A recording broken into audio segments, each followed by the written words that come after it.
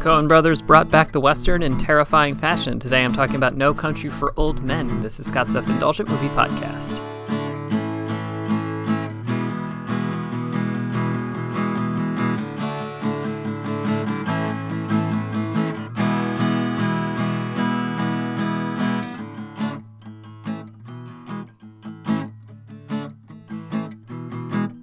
Hello, movie friends. Welcome to Scott's Self-Indulgent Movie Podcast. I am Scott, and today I am talking about No Country for Old Men, kind of continuing the What Are Modern Westerns About series I've been working on. And I was initially going to do 5, but I decided I wanted to keep going so I could include some more neo-westerns and things of that nature. So without further ado, let's get started.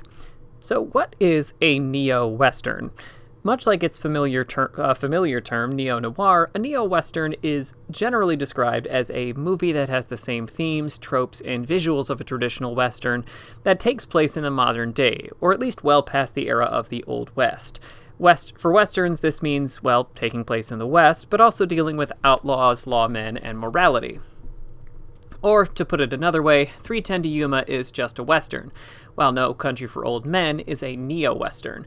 And it is arguably the defining neo-western, at least to date. So what made this movie a Best Picture winner? Let's dig in. The film follows Llewellyn Moss, a blue-collar worker who accidentally stumbles upon a drug deal gone bad and a giant bag full of money. When Moss decides to take the money, however, he puts himself in the crosshairs of a terrifying hitman named Anton Chigurh, who will kill anyone in his way. Now Moss is on the run as his friend, the local sheriff Ed Tom Bell, tries to piece together what happened and where Moss will go next. So No Country for Old Men is a movie film geeks love to discuss, not just because it's a great movie, but also because it came out in 2007, when internet culture was picking up steam and everybody could start offering up their theory about what the film meant. Very easy to do when you have an ambiguous ending. Which is easy to understand, but also a shame because of how well crafted this movie is beyond the themes. So let's discuss why this movie works as well as it does before getting into its ideas. Starting with, Roger Deakins might be the best there's ever been. The visual palette of No Country for Old Men is one that has been mimicked and imitated by almost every modern and neo-western since it came out. And with good reason, because Roger Deakins, the film's cinematographer and the man who shot the majority of the Coens' career, delivers shot after beautiful shot in this movie. The key to Deakins' approach is that he likes natural light versus warm colors. And when you're trying to represent the real world, including how vast and oppressive the desert is, or how a home with a few lights on isn't fully lit at night, that makes a huge difference. That's not to say he doesn't place natural light to aid his shots. See the hotel scene with Woody Harrelson, but it's all guided to make the important elements like the actors' faces stand out. He's one of the few cinematographers that is as good with close-ups as he is with action beats.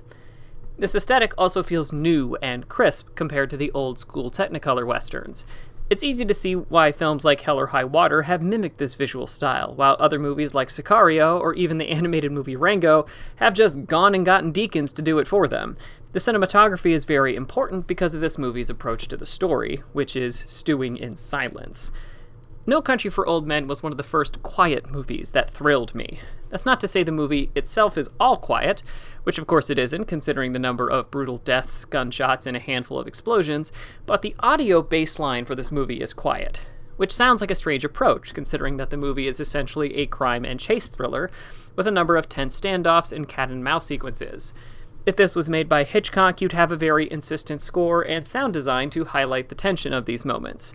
Instead, the Coens let the visuals, circumstance, and subtle scoring make the audience feel the tension. The majority of the scenes include a mostly quiet encounter where people are trying to maneuver around each other before it explodes into violence. The infamous coin toss scene is a great example. The scene isn't that scary on the page, it's just a weird exchange at a gas station. But everything from the shot selection, Javier Bardem's presence, and the subtle twinges in the score tell us everything. We see Chigurh's agitation, the station owner's fear, combined with the audience's knowledge of Chigurh's violent capacities, tell us that this attendant's life depends on the outcome of a coin toss.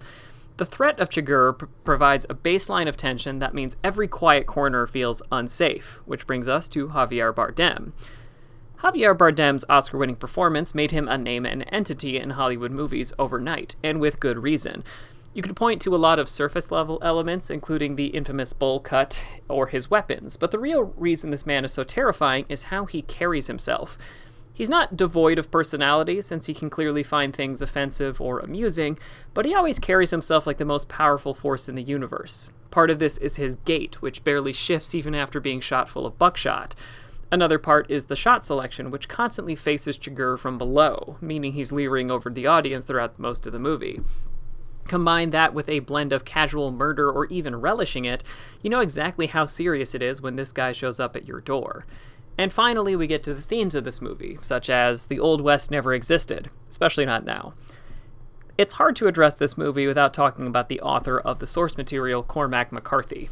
McCarthy is famous for his violent, often bleak novels that include The Road, which was later adapted into a movie as well, and notably Blood Meridian, which is as close to a metaphorical deconstruction of the Old West as anything else you'll read. He writes forcefully, depicts violence in a very matter-of-fact and horrific fashion, and is called nihilistic by many. And all of those descriptors could apply to No Country for Old Men.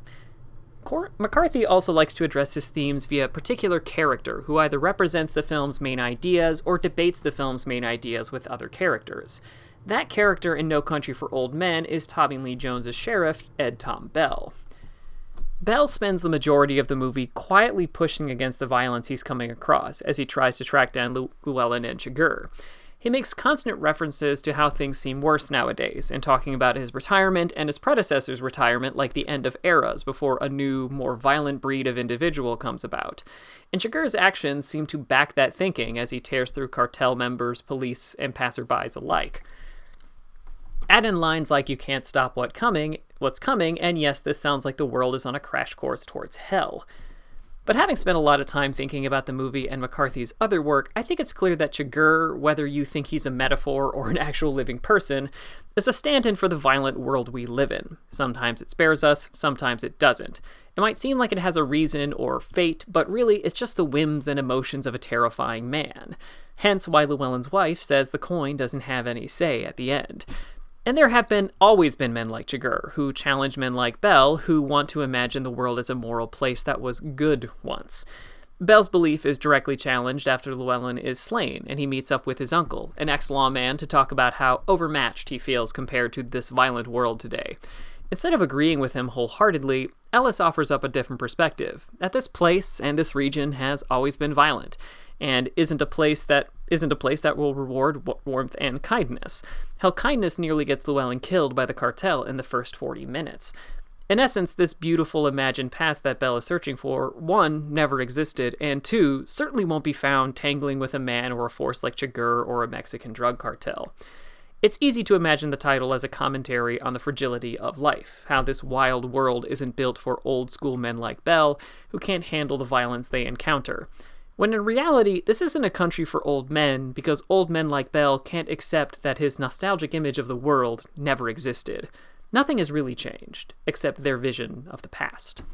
This has been Scott's Self-Indulgent Movie Podcast. Thank you so much for listening. Don't forget to like, share, and subscribe wherever you get your podcasts, and don't forget to join our Facebook group, Scott's Self-Indulgent Movie World, for the latest reviews, discussions, and more. See you next time, everybody, and stay safe.